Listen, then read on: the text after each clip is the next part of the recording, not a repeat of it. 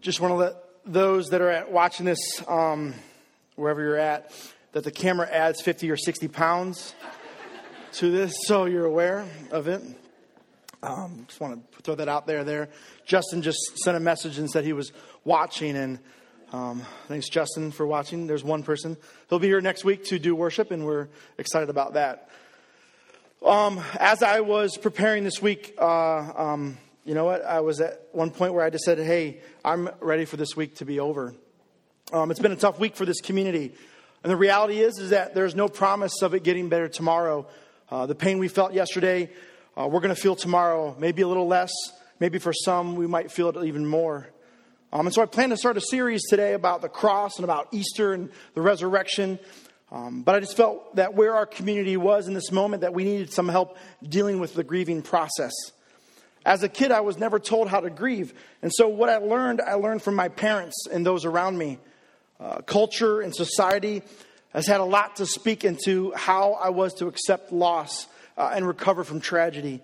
And I can honestly say that culture and my parents didn't really grasp a good understanding of how to grieve properly. Because I believe that there are right ways and wrong ways to grieve. And as humans, we grieve all kinds of things, not just death, but divorce or loss of employment, medical diagnosis. All these things can leave a wake of grieving people. And so I can't think of something more important to discuss today in this week in small groups. And I want to say this now so I don't forget later on that the blended group that meets on Wednesday and the men's group and women's group that meets on Tuesday are open for anyone that wants to jump in this week and be a part of that discussion. I want to open those groups up. But if you have a Bible, turn with me to 1 Thessalonians chapter 4. If you don't have a Bible, check the chair that you're sitting on or one around there. That's our gift to you if you need a Bible. But 1 Thessalonians chapter 4. This text is not only going to say that there are multiple ways to grieve, but that the biblical way to grieve is a way that offers hope, unlike culture's way to grieve. Now, I would love to say that I came up with this on my own, but there are a couple of sources at play here. First is this book by John James and Russell Friedman called The Grief Recovery Handbook. Also a sermon called A Better Way to Grieve by Bill Hybels, the pastor of Willow Creek, spoke this over a decade ago. It was a sermon that helped me out in a time where the church that I was in Michigan experienced 2 tragic losses in the matter of a very short time. And so what I want to do for the next 20 minutes or so, I want to compare these 2 completely different ways to grieve. Cultures or society's way of grieving versus what I believe is God's approach or God's response to how we grieve. In their book called Grief Recovery, James and Friedman follow the story of a boy named Johnny. At the age of 5, Johnny's dog dies, and Johnny is overwhelmed with emotion. That dog was his best friend, and now that dog is gone, and little Johnny is a mess. So Johnny's father intervenes and says, Johnny, don't cry, son. Let's go next week, and we'll get you a new dog. And in that moment, the first 2 things that culture teaches us about how to grieve take place. The first one is to bury your feelings. Don't cry, Johnny. Don't be upset. Hold it in. Bury it deep down inside. And the second is replace your loss. Next week, we're going to get a new dog, Johnny. You don't have to be upset any longer. We'll get you that new dog, and you'll forget all about that old dog, and it will be all better. The story of Johnny picks up when Johnny is in high school. And Johnny has found his first love. And he's at the top of the world and things are awesome for him. But out of nowhere, this girl, she breaks up with Johnny and his heart is broken. And once again, Johnny's parents step in to save the day. Johnny, you're just a freshman in high school. There are tons of girls out there. You'll find the one that's right for you. So put your head up. Turn that frown upside down. Throw some cologne on. Get back out there, man. Let's go, boy. Bury that pain. Replace that loss. And now Johnny is ready for anything because he knows just how to grieve a loss. Well, it wasn't but just a few months later, Johnny, his grandfather dies. And this is a big loss for Johnny because the 2 of them would spend the summers together fishing and going to baseball games. And this is how Johnny found out. He was in class and there was a note that was given to him by his teacher. Unable to control his emotion, Johnny begins to sob. And it's obviously uncomfortable situation for the entire class. The teacher says to Johnny, if you want to go to the counselor's office or if you want to go for a walk and process this, you can. But you need to leave the classroom. Translation, you need to go get alone with your feelings so that you can regain composure. Johnny gets home from school and he walks in to see his mom weeping. She's in the living room and Johnny wants to sit next to his mom and hug her and cry with her. But Johnny's dad says to him, why don't you go outside and just shoot some hoops? Your mom needs some time to be alone. She'll be all right in a little bit, and then if she wants to talk, you can. And now the next part of culture's process to grieving becomes apparent to Johnny. It's to grieve alone. So Johnny heads outside to the garage and he cries alone, and he's overcome with this deep sense of loneliness. But for Johnny, this one it hurt a lot more than that dog or that girlfriend. And he wasn't sure how he could bury his feelings and how he could replace the loss of his grandfather. But eventually he got involved in school sports and he kept himself busy. And he did his best just to get over it. But for some reason, the memories of the fishing trips and the Christmas gatherings were just too overwhelming for him. And for months, his grandfather was all that he could think about. Until finally, he had to tell his dad. And again, his dad had the answer for Johnny. He said, Johnny, just give it time. And part 4 of culture's formula to grieving is time heals in and of itself. So what are the 4 stages so far? We got to bury your feelings, replace your loss, grieve alone, and give it time because time heals. And I wonder how many of us, this is our formula. How many of us have been taught this formula of grieving? Anyone? I know I have. Don't be ashamed. This is what I was taught. Well, the story goes on. Johnny gave it more time, but he still felt stuck in this hole of sadness. And it was only compounded by the guilt that began to set in. You see, Johnny, over time, realized that he never really thanked his grandfather for the fishing trips or the picnics that they had or the trips to the ice cream shop when the fish weren't biting. And not only did he never say thank you for that, he doesn't really remember ever saying the words, I love you. And the question began to haunt Johnny. What can I do about that now? And his conclusion was nothing. I'll just live with regret the rest of my life. And that's the next part of the process. When there's unfinished business, plan to live with regret because there's nothing you can do about it. Well, that's not the end. There's still one more answer culture has for grieving. It doesn't take Johnny long to do the math. He looks back at his life and the losses that he's faced. And he's realized that when he lets people in, when he has close relationships, he's allowing the possibility of horrible pain. And Johnny figures it out. There's only one way to not let this happen again. Don't get close to anyone ever again. That way, when they leave, it won't hurt. Part 6 is wall up, never trust again. And now the formula for the way culture grieves is complete. Bury your pain. Replace your loss. Grieve alone. Give it time. Live with regret. And never be vulnerable again. Well, my bet is that the majority of us have most of this process in place. And I have to wonder how many of us are walking around with deep wounds that distort the way we see and the way we live. And in my guess, that few of us would not be surprised by how many people there are with deep wounds that have tried to grieve this way and ended up alcoholics, workaholics. They have waves of broken relationships behind them, compulsive eating disorders or spending disorders, all seemingly driven by the inability to grieve properly, recover, and rebuild their lives after tragedy. And so here's the hope of this morning's message. If you grieve right, you can live afterwards. If you grieve wrong, all bets are off. And so what I want to do now is I want to take a look at what I believe is God's response to the way we grieve. And I want to take it step by step, comparing culture's formula with God's. So first, culture said what? To bury your feelings, right? But I believe God says the exact opposite. He says you need to express your feelings. Do not hide, do not bury, do not cover up, do not pretend or put a mask of strength on. In Thessalonians 4, it says in verse 13, brothers and sisters, we do not want you to be uninformed about those who have slept in death, so that you do not grieve like the rest of mankind who have no hope. The writer is instructing us in how we grieve. And so the assumption there is that we do grieve, that we're supposed to grieve. But as we grieve, there is a right and wrong way to do it. One day, Jesus hears that his close friend Lazarus has died. Lazarus has two sisters, Mary and Martha, and they were special friends to Jesus. And Jesus travels to the town where he meets the two sisters. And the crowd is waiting there, holding their breath, wondering how the Son of God is going to respond to the death of one of his closest friends. And the scripture says, Jesus wept. Those two words speak volumes about grief management. I think people all over the world and throughout history would be well served by watching Jesus weep. It might give them permission to weep.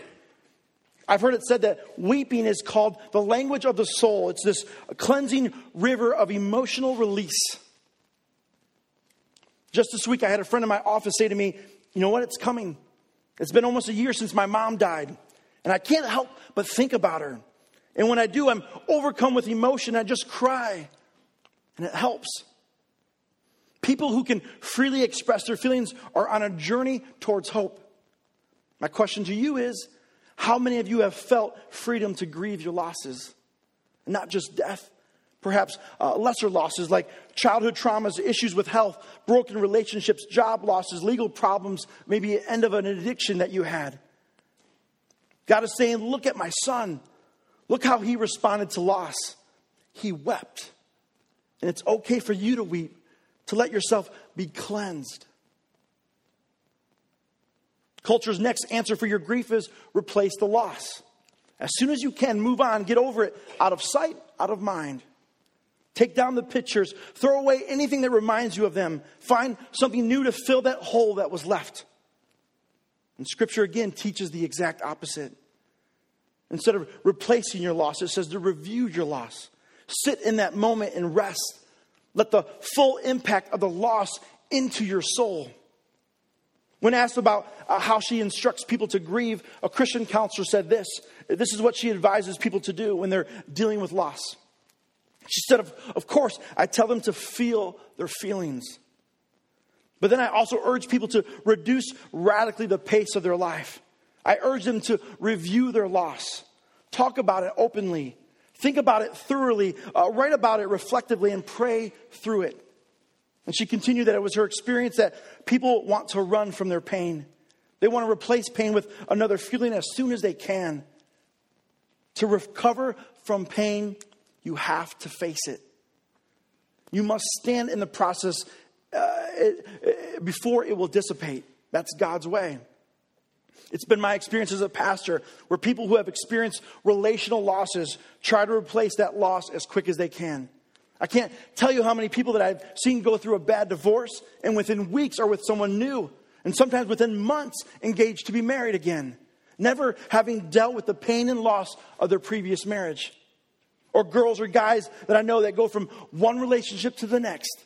And they'll say things like, I have to have someone in my life. Or I just won't survive. I couldn't go on. Recently, I was watching a YouTube video that had gone viral. Good Morning America had given the title, Boyfriend Hero. And it was about a woman who had lost her dog and she was just devastated. And so her boyfriend did the most heroic thing a boyfriend could do. The next day while she was at work, he went out and bought her a puppy, right? And the video is of her walking through the door. And you can see the look of sadness in her face and in her posture as she walks in. And she comes through the door and there's this puppy. And her tears are now tears of joy because she has a new puppy, right? And culture has convinced her and her boyfriend that the best way to recover from a loss is to replace it with something new. How many of you have done the exact same thing? Ran from a loss into the arms of something new. Anybody running from pain this morning? Have you medicated your pain with another feeling? That's not God's way. The third part of grief process. Culture says to grieve alone. God says no. Grieve in community. And there are tons of scripture in the Bible telling the brokenhearted to band together as family, as friends, so that they can grieve in community.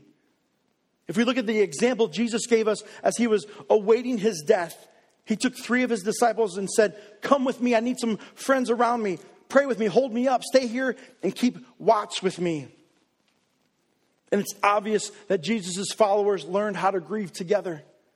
Where were they after the crucifixion? They were gathered together. When we grieve together, it can bring both healing and unity. And I know after this week, several of us can attest to that. So quick review. Culture says to bury your feelings, replace your loss, grieve alone. God says, have feeling, review your loss, grieve in community. Step 4, culture says that time will heal. Step 4 in God's approach is that only the Holy Spirit can heal. He's called the Comforter. 50 years ago, industrialists thought that if they could just bury toxic waste, it would go away. We have since learned it doesn't just go away. It makes trouble. It leaks into the water table. It contaminates crops. It kills animals. Buried grief does the same thing. Raw time doesn't heal a thing. Buried pain leaks into our emotional system and it wreaks havoc there. It distorts our perceptions of life. It taints our relationships. The contamination happens subconsciously. We all know stories of people who years later through counseling or conversation begin to uncover suppressed traumatic experiences they had as a child. Things they never grieved, hurt that never healed, wounds that remained open underneath the surface. Why would we let history repeat itself? We know that if we don't deal with it now, it will never go away. It will only lead to destruction in the future. Time in itself doesn't heal a thing. God's approach says, feel your feelings. Stand in your pain. Review your loss. Grieve in community. And humbly ask the Holy Spirit to heal your broken heart in this time. It doesn't mean that you're not going to carry some scars. It doesn't mean that your life won't change after tragic loss. But you'll be able to move forward without the mysterious contamination that I just described. Your emotions can start working properly again. Your perceptions and relationships can get cleared up. If you remember the story of Johnny, how he remembered never saying thank you, never saying I love you. And so then he said, hey, I'm just going to live with regret. That was his decision. And so culture says our response to grieving, number 5, is that you have unfinished business with someone who dies. Well, get used to living with regret because there's nothing you can do about it. God's approach to grief management says, yeah, you can express your regrets. And one of the major themes of the Bible is reconciliation. And we talk about it often here. And the bigger part of this is that all people can be reconciled to God through the Christ, his Son. But right after that is this call for people to be reconciled to one another, to speak the truth in love and soften their hearts towards one another so that they can be in relationship with each other. The Bible offers an amazing provision for people who have unfinished business with someone who can't or won't reconcile because they're unwilling or because maybe they've died. And the provision is found in Romans 12, verse 18, and says this: as far as it depends upon you, be at peace with all men. And this passage teaches us that if you can finish your part of this unfinished business with anybody. Subsequently, you can live without that nagging feeling that you won't ever be able to bring closure to that relationship. God's approach says you don't have to carry a suitcase of regret the rest of your life. You can still reconcile your side of the relationship. You can still say what you need to say before God and before a few trusted friends. And some of you need to drop that luggage. You need to grieve God's way. Let me say this one thing here, because human life is very fragile. None of us are promised tomorrow. If you don't want to live with regret, then do something about it. Last Father's Day, if you were here, we sang a song by Mike and the Mechanics. The lyrics are very familiar to most of you. But the writer is filled with regret for not saying the things he should have said before his father died. And being with the family of Tyler Bowman this week and talking with several teenagers about the relationship with Nate, I heard several times people say, man, I never got to tell him this. Or I wish I could have just done this with him. Or I never said sorry for what I said. And there are people in this community now that are living with regret for the things they did. And some of you are living with regret. But the good news is that you still have time. So many of you have broken relationships with people that remain broken. I'm not talking about ex-girlfriends or boyfriends. Please do not tell your wife that I said it was okay for you to call your ex-girlfriend up and talk. I did not say that. But some of you have done wrong or have been done wrong. And you need to have that conversation with that person. Don't wait. Don't make that mistake. Some of you need to call your dad or your mom. When I was in college, I wrote a letter to my dad, and I told him how I felt about my childhood and how I hated not having a real dad. I hated not having a father say, I love you, or I'm proud of you. I hated not having a dad go to any of my games or sign a single birthday card. But I knew I had to forgive him because I wanted to be a father one day. And I wanted to have a relationship with my son that was the exact opposite.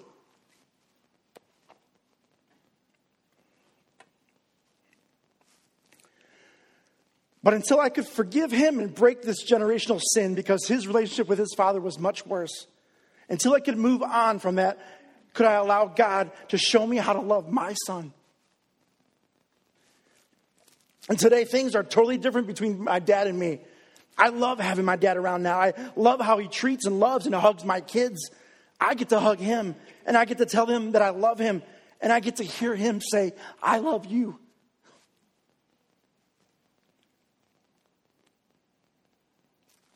I chose not to live with regret. Bury your feelings, bury your feelings, bury your feelings. The final part of the grieving process, culture says, hurt me once, shame on you. Hurt me twice, shame on me. If you've been hurt, if you've dealt with loss, then you must build a wall and never let it happen again. You cannot be vulnerable ever again. Now listen to me carefully. This last point makes perfect sense to me. And I think it's sound counsel for anybody, even those who don't have Christ at the center of their lives. And let me explain. There's a story of a couple who lost their house in a fire. Fortunately, they were able to snatch all the kids out just before the whole thing collapsed. They stood out on the sidewalk, hugging and kissing and thanking God. Why? Because despite the fact that they had lost their shelter, they had not lost their treasure, which was their kids. That loss was a knockdown, but not a knockout. And we at the Grove believe that the Bible teaches that when a sinner recognizes his sin before God and looks to God for forgiveness and grace, God will grant it on the basis of what Christ did on the cross.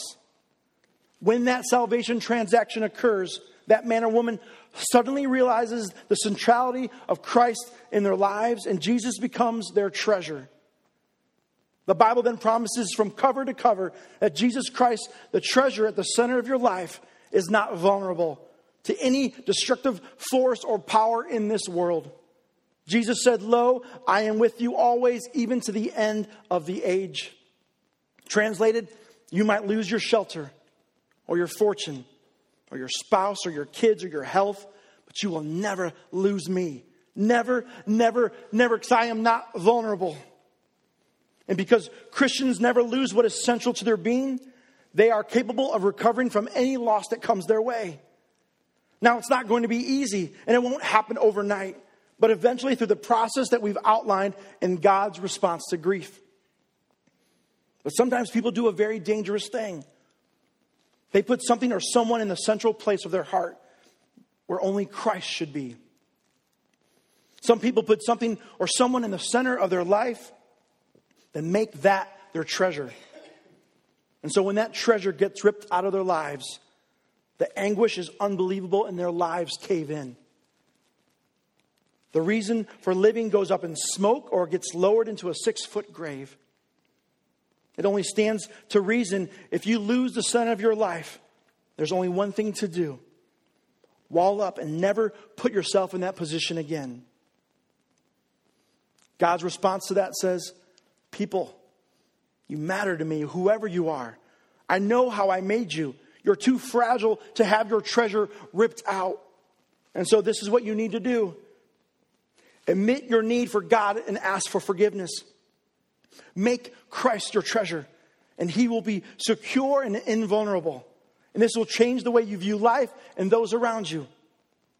If you take some hits and losses, you'll know that it is all well in the center of your soul.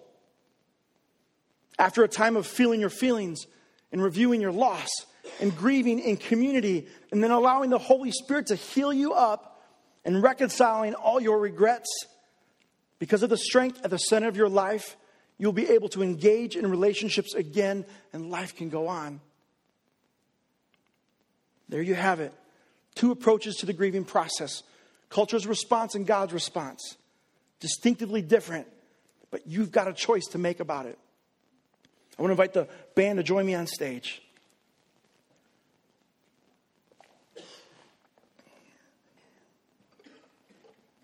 It was October 2005. We were in this church in Michigan, and our 20-somethings group just had a party in October. It was a costume party, and we were all coming back from this party, and Todd and his wife got home, and Todd and his wife had a 3-year-old child and a 6-month-old boy. And they got home, and Veronica, she was just overwhelmed with just energy. She couldn't go to sleep, and they had gone home kind of late, and she just couldn't go to sleep. And she said, Todd, I want to clean. I can't think of anything to do. I'm going to go downstairs and scrub the floors. I got this energy. And so she did. She goes down there, and Todd goes on to bed. And just a few hours later, she's in there in Todd's bedroom, and she's having trouble with her heart, having trouble breathing. And Todd's like, I don't know what to do. And so they called the paramedics in, and they come in, and before morning, Veronica was dead. Out of nowhere, it just came in. And it was a huge hit. And so Todd's left with this 3-year-old boy and this other 6-month-old boy, and, trying to get his life back together. That was October, and end of January, again, we're in Michigan, and we have 2 services, 9 and 11, and Todd's at the 9 o'clock service, and he's leaving, going home, just lives a few miles away from the church. He's headed home between services, hits a patch of ice and gets hit. And his 3-year-old boy is killed in that accident, just months apart from each other. How do we counsel him to grieve? Culture's way or God's way? What are you going to do when that phone rings and brings a message that just kicks you in the stomach? What are you going to do when the doctor walks into the room with that look on his face? Or your boss says, I'm sorry, I tried. Or when that person you love says, hey man, it's been real, but I'm out of here. What are you going to do? Which way are you going to go? The stakes are very high. And I hope you make the right choice. And so does God. John 16 says, verse 19, Jesus saw that they wanted to ask him about this. And so he said to them, are you asking one another what I meant when I said, in a little while you'll see me no more? And then after a while you'll see me again? Very truly I tell you, you will weep and mourn while the world rejoices. You will grieve, but your grief will turn to joy. A woman giving birth to a child has pain because her time has come. But when her baby is born, she forgets the anguish and becomes her joy that a child is born into the world. So with you, now is your time to grieve. But I will see you again, and you will rejoice, and no one will take away your joy. I've asked the band to sing one last song, and I want us as a community to sing this together. And it's a moment for you, for some of you, to let go of some things, to grieve, to feel the feelings, to quit burying your feelings. I'm hoping that the Holy Spirit is pressing on your hearts for some of you to make a phone call today. But some of you first need to let the Holy Spirit do its work today and heal your heart, to allow you to move on and grieve properly. So I'm going to pray. The altar will be opened up. If you're in the back, some of our elders will be back there. I'm asking you guys to be back there to pray. If people want to be prayed with, if you want to get alone, I invite you to come up here to the altar. But I want God to do his work this morning. As a community, as we grieve together, join me in prayer. God, thank you for who you are, for your promise that you will never forsake us, never leave us. That if we put you at the center of our hearts, there you'll be. And so when the storms come and the losses come, that our center of our heart's not ripped out, but you remain. And your Holy Spirit's there to comfort us and carry us through. And you've called this community to help along the way, to carry each other's burdens, to walk with one another, to grieve with one another. So today we want to feel our feelings. We want to review our loss. We want to be able to let that impact our soul as we grieve together. God, let your Spirit heal us. Heal the wounds that we have. Challenge us to go out and to do what our end of the relationship needs to be, to make peace, to restore, to reconcile, first with you, by accepting your love, that we need forgiveness from a Savior, and choosing to follow you and put you at the center of our lives. And to allow that to be the way we view life. To be willing to be vulnerable, knowing that you're never going to leave, that you got us. I'm going to invite you to stand and sing with me.